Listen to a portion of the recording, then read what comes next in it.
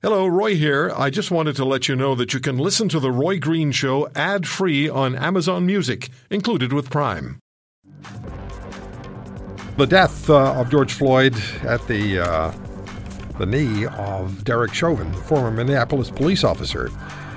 And so the trial of Chauvin is scheduled to begin on the 29th of March. What to expect? And what are some of the challenges as far as jury selection is concerned? Some of it's gone on. Some of the jurors have been selected. 14 are going to have to be selected before the trial itself gets underway.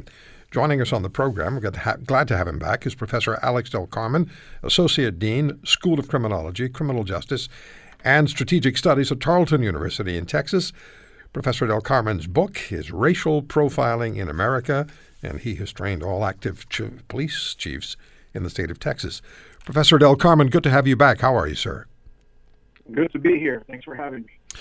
What do you find encouraging and or discouraging about what we know about the upcoming murder trial of Derek Chauvin? As you've read the news accounts and spoken with your associates and with police across the United States, what encourages you and what has you doubtful?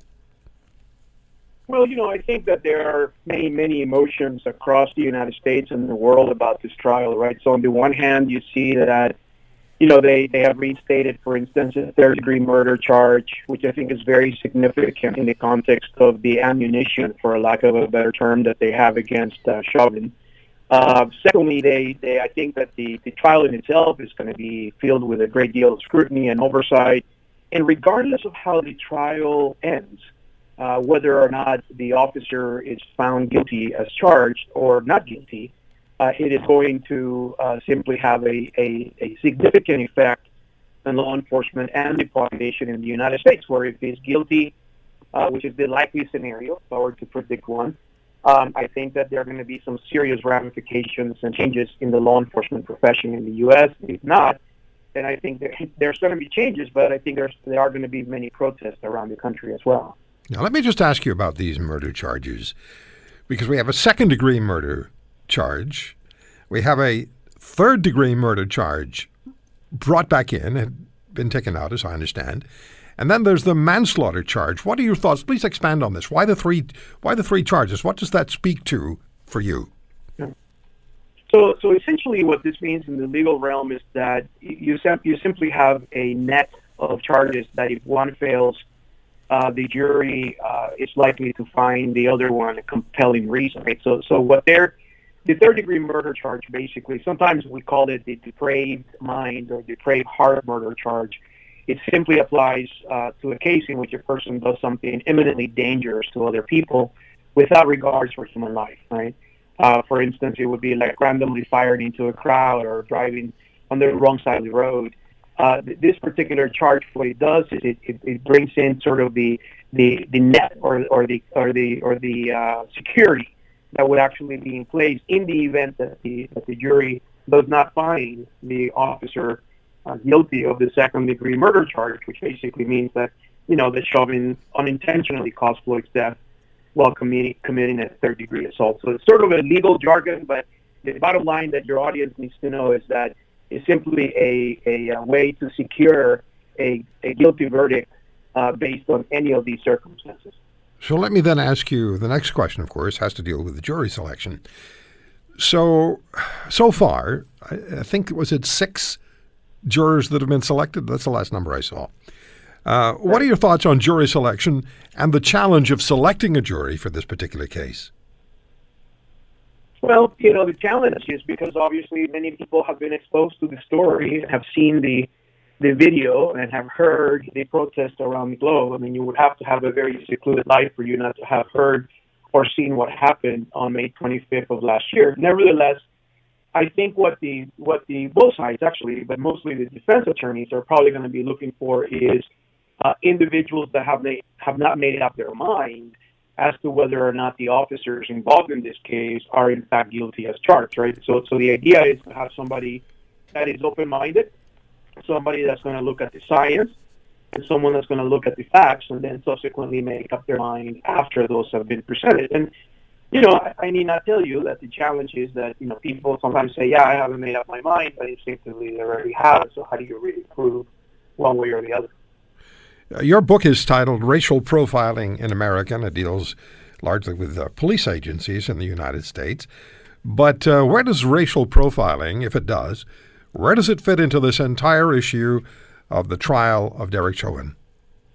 Well, the premise of I've actually written the second book called Racial Profiling in Policing Beyond the Basics, which was released a few months ago. But I will tell you that in that particular book, which I happened to be finishing it a week after George Floyd died.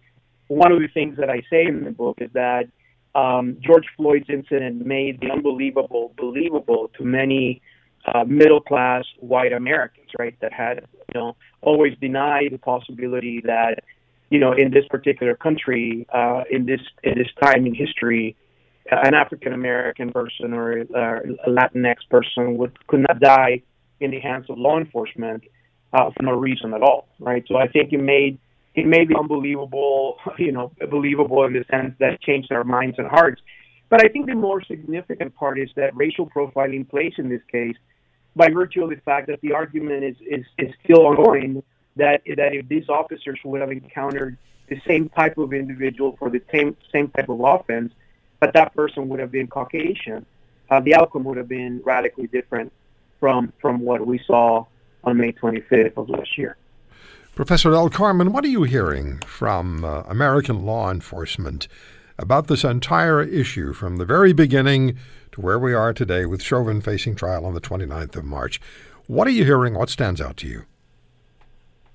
Well, the law enforcement community is very concerned, and I will say that, I was very pleased to hear that so many police chiefs, the International Association of Chiefs of Police, the major chiefs group in the United States, and various other entities came out forcefully to essentially say, we do not accept this behavior as normative in the law enforcement profession. So I was very proud of the folks in law enforcement that came out and said that. I was also discouraged by the few that were simply still trying to find a caveat or a reason that would justify essentially why, George Floyd died. But I will tell you that ultimately there is a great deal of fear, there is a great deal of concern in the law enforcement profession right now as to what the outcome of this is going to be and what the ramifications are going to be to the profession. I hope and I pray, I work very hard every day to ensure that hopefully the changes will be positive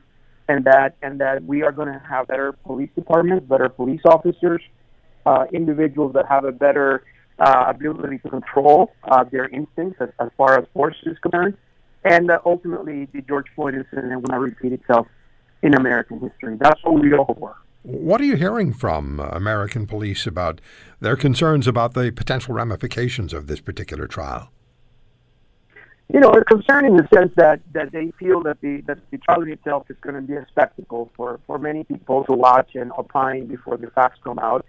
Secondly, I think they're concerned about the riots that may have and take place in the streets. Right, we just went through a very contentious electoral process in the United States. We went through the January 6th storming of the Capitol. The United States is divided, right? So we've got two or three or four perhaps different versions of what reality should be like in the States. And then in the middle of all that, you have law enforcement that has sworn in to adhere to and enforce the Constitution of the United States. And so I think the concern is that some of these emotions are going to be played out in the streets, and that, we're going to not only see that one incident in Minnesota, but we're going to see incidents across the United States similarly. Yeah. So your second book, your new book, is Racial Profiling Beyond the Basics? Beyond the Basics, yeah. It was published by Kendall Hunt, KENDALLHUNT.com. That's where your audience can find it. Like I said, it was, the Racial Profiling in America book was written a long time ago, and much has happened, as I'm sure in the context of racial profiling in law enforcement. So essentially what the book is, that was just recently published, is about 10 chapters of the history of racial profiling, but also some of the practical aspects of it, such as how do you measure it, how do you know that it's there. And I put a lot of my experiences, both as federal monitor in two of the largest consent decrees police reform cases in the U.S. and having trained, over 15,000 police officers in 23 years. So it's a neat book, it's a neat project, and hope your audience will find it useful and interesting. Yeah. If you want to hear more, subscribe to The Roy Green Show on Apple Podcasts, Google Podcasts, Spotify, Stitcher, or wherever you find your favorites.